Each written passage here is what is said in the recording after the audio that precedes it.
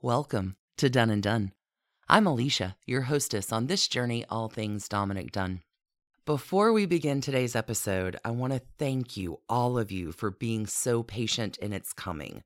This one is tough, and I wanted to ensure Dominique's story and the family's story too was told properly and respectfully. Taking that into account, today's episode is part 1 of the trial of John Sweeney, the killer of Dominique Dunne. We will conclude with part 2 next Monday. Because friends, I need to tell you, the whole trial goes badly, terribly sideways. These events horrify not only Dominick, but his family, most of the state of California too, as well as every victim of intimate partner abuse. This is also the event in which Dominick Dunne sees it all. He's writing a journal for Tina Brown, and this writing about this time will become the basis for his first Vanity Fair article, Justice, published in March 1984. Nick is forging his warrior for justice beginnings here. This is the time that he becomes adept, even in the midst of his own grief and anger, learning about the justice system that is in place for the protected and the powerful. Let's investigate.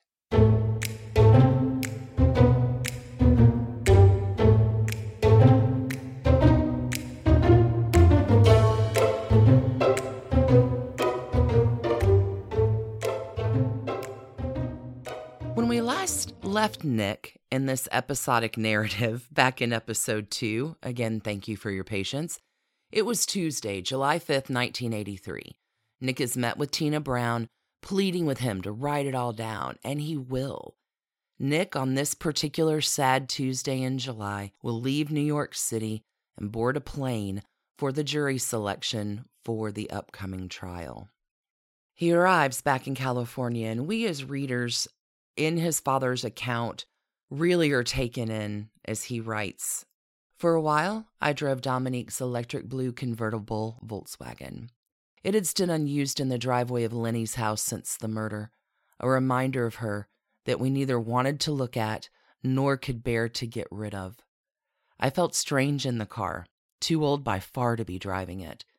I could always imagine her in it, young and pretty, driving too fast, her beautiful long hair streaming behind her.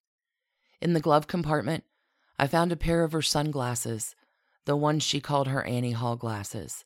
I had bought them for her in Florence when I visited her in school there. I took them out of the glove compartment and put them in my briefcase. Throughout the trial, when the going got rough, I would hold them in my hand or touch them in the inside pocket of my jacket next to my heart, as if I could derive strength from her through them." It is the Saturday before the Monday, July 11th jury selection portion of the trial, and Lenny calls everyone over to her home, Nick and their sons. Lenny has received a call from a journalist friend of the family. He is called to deliver a message from Mike Adelson. This is the defense lawyer for John Sweeney. This is not how it should be done, but it is Hollywood. The Dunnes at this point do not have the home telephone number of the district attorney, of the prosecutor in the case named Stephen Barshop. Their relationship at this time is still very formal. It will not be after this.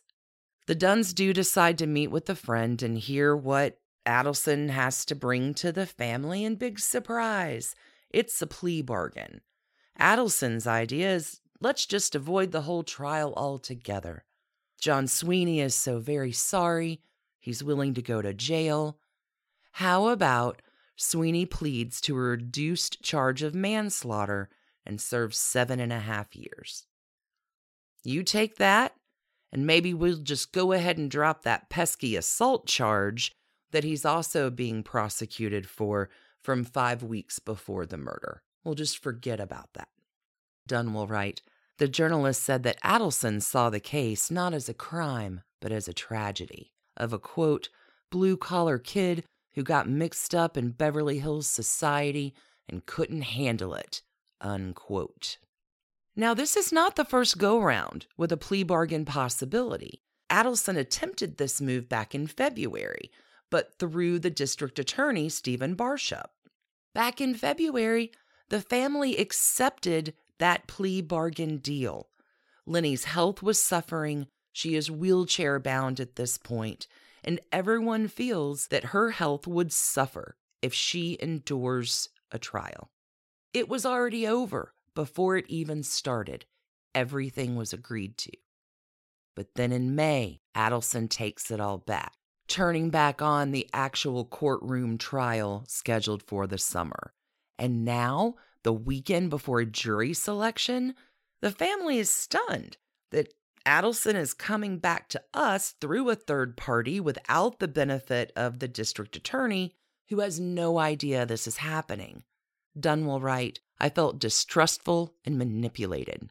I despised the fact that we were supposed to be moved, that Sweeney was remorseful and willing to serve 7.5 years. It's a really understandable feeling, right? Continuing on from Justice, Dunn will write, "Although the journalist was only a messenger in the situation, the meeting became strained as he presented Adelson's viewpoints. Doubts were put into our minds about the ability of Stephen Barshop. There was even a suggestion that Dominique was a participant in the crime. Neighbors would be called, we were told, who would testify that fights were commonplace between Dominique and Sweeney. The journalist said that if the two snitches who had come forward were put on the stand, Adelson would, quote, cut them off at the knees, unquote. At the time, I didn't know what snitches were.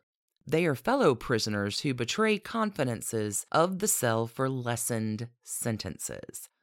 One prisoner reported that Sweeney had confessed to him that he thought he had the police believing he had not intended to kill Dominique. And another said that Sweeney had told him that Dominique was a snob, too ambitious, who deserved what she got." The journalist talked a great deal about a lawyer called Paul Fitzgerald. In the months ahead, I was never to meet Fitzgerald, but he was often presented in conversation as a sage of the court system, with detractors as vocal as his admirers. A former public defender, Fitzgerald was occasionally appointed as a conflict lawyer by Judge Burton S. Katz, in whose courtroom the case was being tried. A rumor persisted after the trial that he wrote Judge Katz's astonishing reversal speech on the day of the sentencing. He was also a close friend of Michael Adelson's. On that Saturday afternoon, before the jury selection had begun, Paul Fitzgerald was identified as the source of the information, reiterated again and again by the journalist who visited us, that Mike Adelson was a wonderful man. I love the tone of Dominique's voice as he switches here, as he will continue. It had not been my personal experience to find Mike Adelson a wonderful man.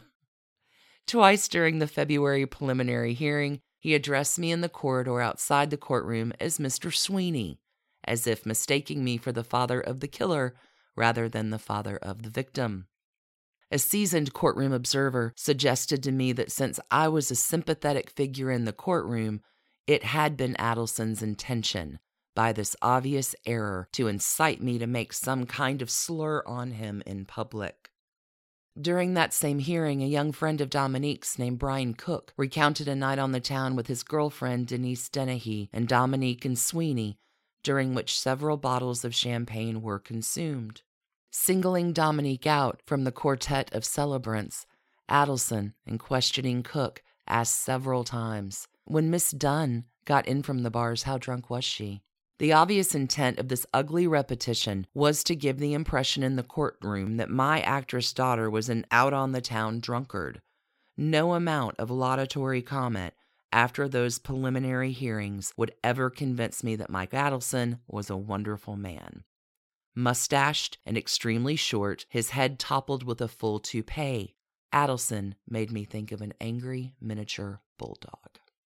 The journalist's mission, though instigated with good intentions, only engendered bad feelings. And I think that sets a pretty good picture for you, I hope, friends, because the trial will begin on Monday, July 11th at 9 a.m. The family gathers in Stephen Barshop's office in the Santa Monica courthouse. Again, I'm going to paint this picture from Dunn's writing about Stephen Barshop. Alternately tough-talking and professional, the district attorney is about 40. He achieved public recognition for his prosecution of the killers of Sarai Ribicoff, the journalist's niece of Senator Abraham Ribicoff. We felt lucky that Barshop had been assigned to our case by Robert Filibosian, the district attorney of Los Angeles County, but we felt that he did not want any personal involvement with us. Although never discourteous, he was brusque, and he made it very clear that he was running the show and would not tolerate any interference. Barshop was angered when we told him that a plea bargain had been offered to us by Adelson through a journalist. "You didn't accept it, did you?" he asked. We said we had not. "This matter is out of your hands," he said. "The state wishes to proceed with this trial." That day he gave us his home phone number, and for the first time we called each other by our first names. The relationship will develop with Barshop through the trial, but let's round out the cast of characters that we're going to be working with in this spectacle, because that's really what it is. Let's give a moment to John Sweeney's mother, Dunwell Wright. And this part, to me, friends, it's only part of the compassion beginning to develop in Nick that he will have for the families of victims, as well as the accused. This is oftentimes why and how Nick gets that seat in the courtroom. Here he writes of John Sweeney's mother, who had just arrived after a 2-day bus trip from Hazleton, Pennsylvania. I had not thought of Sweeney in terms of family, although I knew he had divorced parents and was the oldest of 6 children, and that his mother had been a battered wife. It was a well-known fact among people who knew John Sweeney that he had long since put distance between himself and his family. Alex said that he had been sitting next to Mrs. Sweeney in the courtroom earlier, not knowing who she was, when Joseph Shapiro came over to her, addressed her by name, and said that he disliked being the one to give her the message, but her son did not wish to see her. Alex said her eyes had filled with tears. For the next 7 weeks, we sat across from the aisle from her every day, and though we never spoke, we felt compassion for her and knew that she in turn felt compassion for us in this dreadful situation that interlocked our families. Maybe that gives you an estimation of the kind of guy that John Sweeney is. His mother travels cross-country by bus and will attend a trial every day for 7 weeks, and he won't even speak to her. Even within Dominick Dunne's writing, most especially surrounding the O.J. Simpson trial, some of the most poignant moments are when Nicole Brown's family and the Simpson family interacts. These tender, human, fragile connections that we all share, Dunne really does describe beautifully. Another character in this spectacle is the judge, Judge Burton S. Katz. Again, I'm going to let Dunne's words go ahead and describe the judge here. Presiding over the case was Judge Burton S. Katz. In his 40s, Judge Katz gives the impression of a man greatly pleased with his good looks. He is expensively barbered, deeply tanned, and noticeably dressed in a manner associated more with Hollywood agents than with superior court judges. He has tinted aviator glasses, and on the first day he was wearing designer jeans, glossy white loafers, and no necktie beneath his judicial robes. Every seat in the courtroom was filled, and Judge Katz seemed to like playing to the audience. His explanations to the prospective jurors were concise and clear, and he made himself pleasing to them. He said funny things to make them laugh, but then was careful to warn them against levity. So Judge Katz, similar to Judge Lance Ito, is going to think that he is the star of the show. This is a murder trial. Katz does a lot of shady things throughout the duration of the trial. He's already done some shady things in trial preparation as well. A little bit more background, though, on Katz to round out his character. One night during this time, Dominick will talk with his friend Sammy Goldwyn during the pre-trial period and expresses some of his problems with Judge Katz. Nick is sharing all of his father's grave doubts to his friend, Sam Goldwyn. And Sammy's like, "Nick, I got you. I'm having dinner with John Vandekamp tonight. You know, the Attorney General for the state of California. I'll get the scoop on Katz and report back to you." And Sammy Goldwyn does. Quoting Dunne, he reported back that Judge Katz went to law school at Loyola University and then served as a deputy district attorney for 14 years. he had been unpopular in the district attorney's office, where he was considered a theatrical character. In 1970, he prosecuted members of the Charles Manson family for the murders of Shorty Shea and Gary Hinman. In 1978, he was appointed to the municipal court by Governor Jerry Brown, and in 1981, he was appointed to the Superior Court. He was considered highly ambitious and was said to like cases with high media visibility like this one. Just wanted y'all to have that in your knowledge loop, dear listeners, because I find the background is the foundation of all the characters here and how this trial really does play out. Jury selection will take 2 weeks, and the lawyers for each side are trying to pinpoint jurors that will naturally benefit their side of the cause for guilt or innocence. Some rules are agreed upon. Excuses are made for jurors with violent crimes in their families. Dunn notes that women activists and people of obvious intelligence who asked pertinent questions were eliminated by the defense. But this is how it works. To get down to a pool of 12 with alternates, each side will have 26 preemptory challenges. And really, Adelson is kind of a weird questioner. I think this is such an astute observation here from Dunn. He writes, Adelson had announced that his defense would be based mostly on psychiatric findings. A writer-photographer who was being questioned said he would not accept the testimony of psychiatrists and psychologists as fact.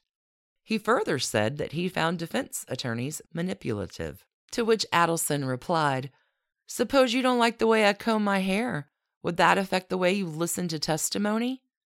I found this an extraordinary image for a lawyer who wore a toupee to use, and then I realized that he must think that we thought that the 1/4 pound of hair taped to the top of his head was real. This would help me later to understand the total conviction with which he presented his client's version of the events surrounding the murder, which we knew to be untrue.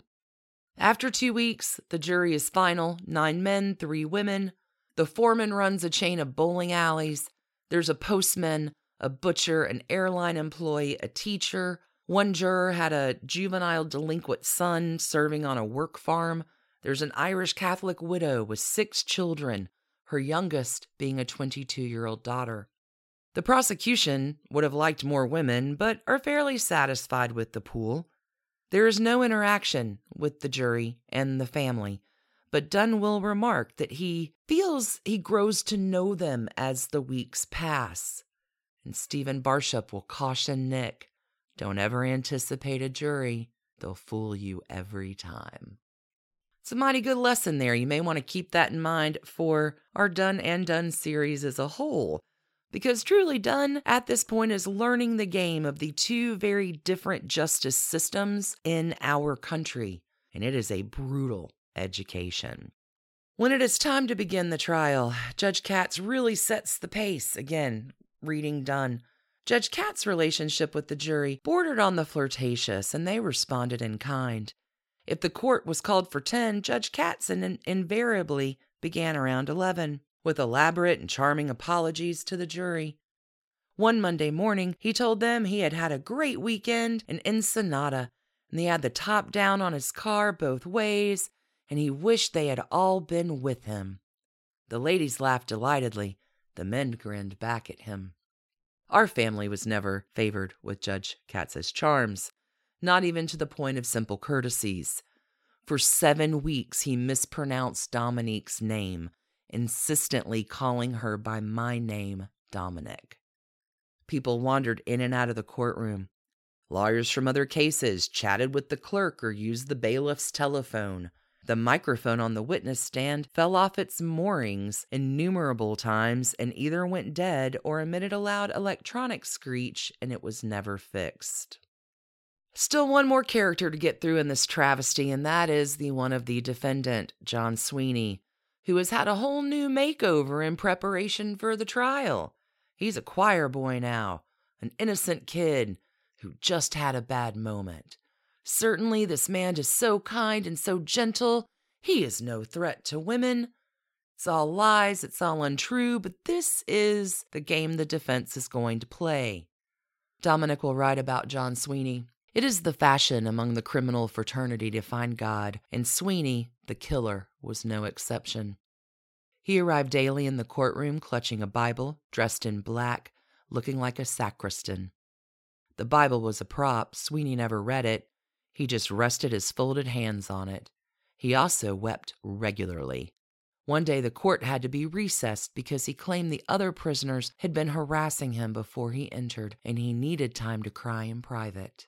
I could not believe that the jurors would buy such a performance. "You mark my words," said Stephen Barshop, watching him. "Something weird is going to happen in this trial. I can feel it." And it does, y'all. It really, really does. As sideways as the jury selection went, now we get to the judge hearing testimony from potential witnesses. The jury is not included in these discovery sessions. Lenny Dunn is going to be questioned, as well as a previous intimate partner of John Sweeney as well. Dunn will write of this portion of the proceeding. On July 20th, Barshop called us to say that Adelson did not want Lenny at the trial because her presence in a wheelchair would create undue sympathy for her that would be prejudicial to Sweeney. She was to appear in court the following day so that the judge could hear what she had to say and decide if it was relevant to the trial. We began to worry. It was becoming apparent that nearly everything Adelson requested was being granted. Adelson recognized Kat's enormous appetite for flattery and indulged it shamelessly. A camaraderie sprang up between the judge and the public defender, and the diminutive Adelson made himself a willing participant in a running series of short jokes indulged by the judge at his expense, to the delight of the jury. It was becoming equally apparent that the district attorney, Stephen Barshop, was ill-favored by the judge. Lenny did not take the stand the following day. She was preceded by Lillian Pierce, who had been a girlfriend of John Sweeney's before my daughter. Detective Harold Johnston had tracked her down after receiving a telephone tip from Lynn Brennan, a Beverly Hills publicist who had once been her friend and knew her story. Lillian Pierce appeared by subpoena issued by the prosecution and was known in advance to be a reluctant witness. Later we heard she had sat in a car outside the church at Dominique's funeral and cried, feeling too guilty to go inside. At Adelson's request, her testimony was given out of the presence of the jury in order to determine its admissibility as evidence. An attractive and well-dressed woman in her 30s, Lillian Pierce was very nervous and kept glancing over at Sweeney, who did not look at her. She had, she admitted, been in contact the day before with Joseph Shapiro, the Malmaison lawyer. When the district attorney started to question her, her account of the relationship with John Sweeney was so shocking that it should have put to rest forever the defense stand that the strangulation death of Dominique Dunn at the hands of John Sweeney was an isolated incident. He was, it became perfectly apparent, a classic abuser of women, and his weapon was his hands. Lillian Pierce said that on 10 separate occasions during their 2-year relationship, he had beaten her. She had been hospitalized twice, once for 6 days, once for 4. Sweeney had broken her nose, punctured her eardrum, collapsed her lung, thrown rocks at her when she tried to escape from him. She had seen him, she said, foam at the mouth when he lost control, and smash furniture and pictures. As she spoke, the courtroom was absolutely silent. Adelson was incensed by the impact of Lillian Pierce's story, made more chilling by her quiet recital of all the acts of violence that she had survived. He became vicious with her. "Were you not drunk?" he asked her. "Were you not drugged?" His implication was that she had got what she deserved. He tried repeatedly to get her to veer from her story, but she remained steadfast. "Let me remind you, Miss Pierce," he said testily at one point, shuffling through a sheaf of papers. "When you met with Mr. Joe Shapiro and me for lunch on November the 3rd, you said—" I stopped on the following sentence. My mind remained at the date of November 3rd. On November 3rd, Dominique was still on the life support system at Cedars-Sinai. She was not pronounced legally dead until November the 4th. So even while Dominique lay dying, efforts were being made to free her killer by men who knew very well this was not his first display of violence. Listeners, everybody take a breath. That should have made you angry. It made me angry saying it. We're going to continue with the travesty that this is. Adelson knew and sent a journalist to our home with the lachrymose message that he saw Dominique's death not as a crime, but as a tragedy. Patrick Terrell had told Detective Johnston that he had seen Sweeney act violently only once when he punched out a telephone booth in the south of France. It is a fact of the legal system that all information gathered by the prosecution relevant to the case is available to the defense. The reverse is not true. If Detective Johnston had not learned about Lillian Pierce from a telephone tip, her existence would have been unknown to us. I felt hatred for Michael Adelson. His object was to win. Nothing else mattered. Stephen Barshop cross-examined Lillian Pierce. "Let me ask you, Miss Pierce, do you come from a well-to-do family?" Adelson objected. "I am trying to establish a pattern," Barshop told the judge. At that moment, one of the most extraordinary I've ever experienced, we saw an enraged John Sweeney, his prop Bible flying, jump up from his seat at the counsel table and take off for the rear door of the courtroom, which heads to the judge's chambers and the holding cell area. Velma Smith, the court clerk, gave a startled cry. Lillian Pierce on the stand did the same. We heard someone shout, "Get help!" Silent alarms were activated by Judge Katz and Velma Smith. The bailiff, Paul Turner, leapt to his feet in a panther-like movement and made a lunge for Sweeney, grasping him around the chest from behind. Within seconds, 4 armed guards rushed into the courtroom, nearly upsetting Lenny's wheelchair, and surrounded the Malee. The bailiff and Sweeney crashed into a file cabinet. "Don't hurt him!" screamed Adelson. Sweeney was wrestled to the floor and then handcuffed to the arms of his chair, where Adelson whispered frantically to him to get a hold of himself.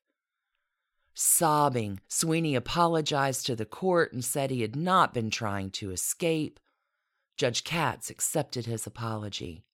"We know what a strain you are under, Mr. Sweeney," he said. I was appalled at the lack of severity in the judge's admonishment. What we had witnessed had nothing to do with escape. It was an explosion of anger. It showed how little it took to incite John Sweeney to active rage. Like most of the telling moments of the trial, however, it was not witnessed by the jury. When this whole incident is written about for the Santa Monica Evening Observer, Mike Tipping, the reporter, is admonished by the court for his reporting.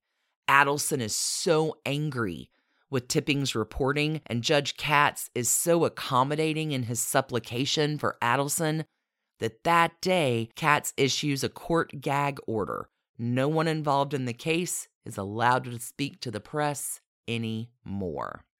Dominic will feel from this point on that John Sweeney is sedated in the courtroom to ensure that the kind of nonsense he pulled will never happen in front of the jury. John Sweeney is asked under oath if he is sedated, and he will say he's taken some medicine for an upset tummy. Stephen Barshop, the district attorney, will request that a blood or urine test be completed, but Judge Katz will deny this request.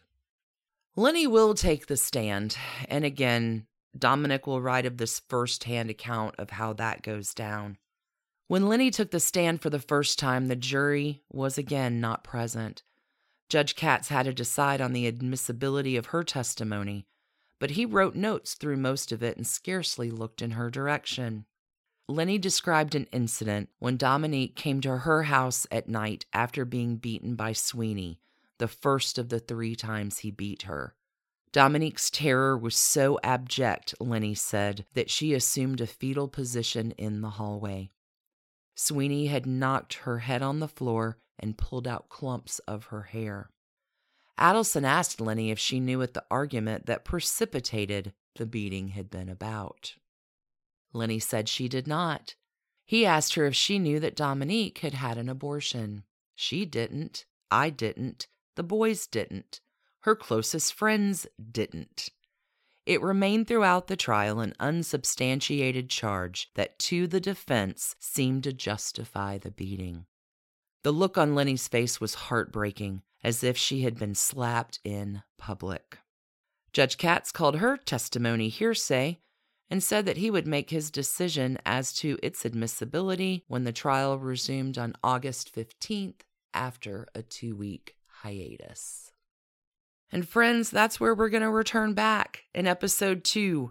After that 2-week hiatus, we'll be back in Judge Katz's courtroom where we will pick back up the story next week on Done and Done, concluding with the remainder of the events of the trial, the verdict for John Sweeney, and its immediate aftermath.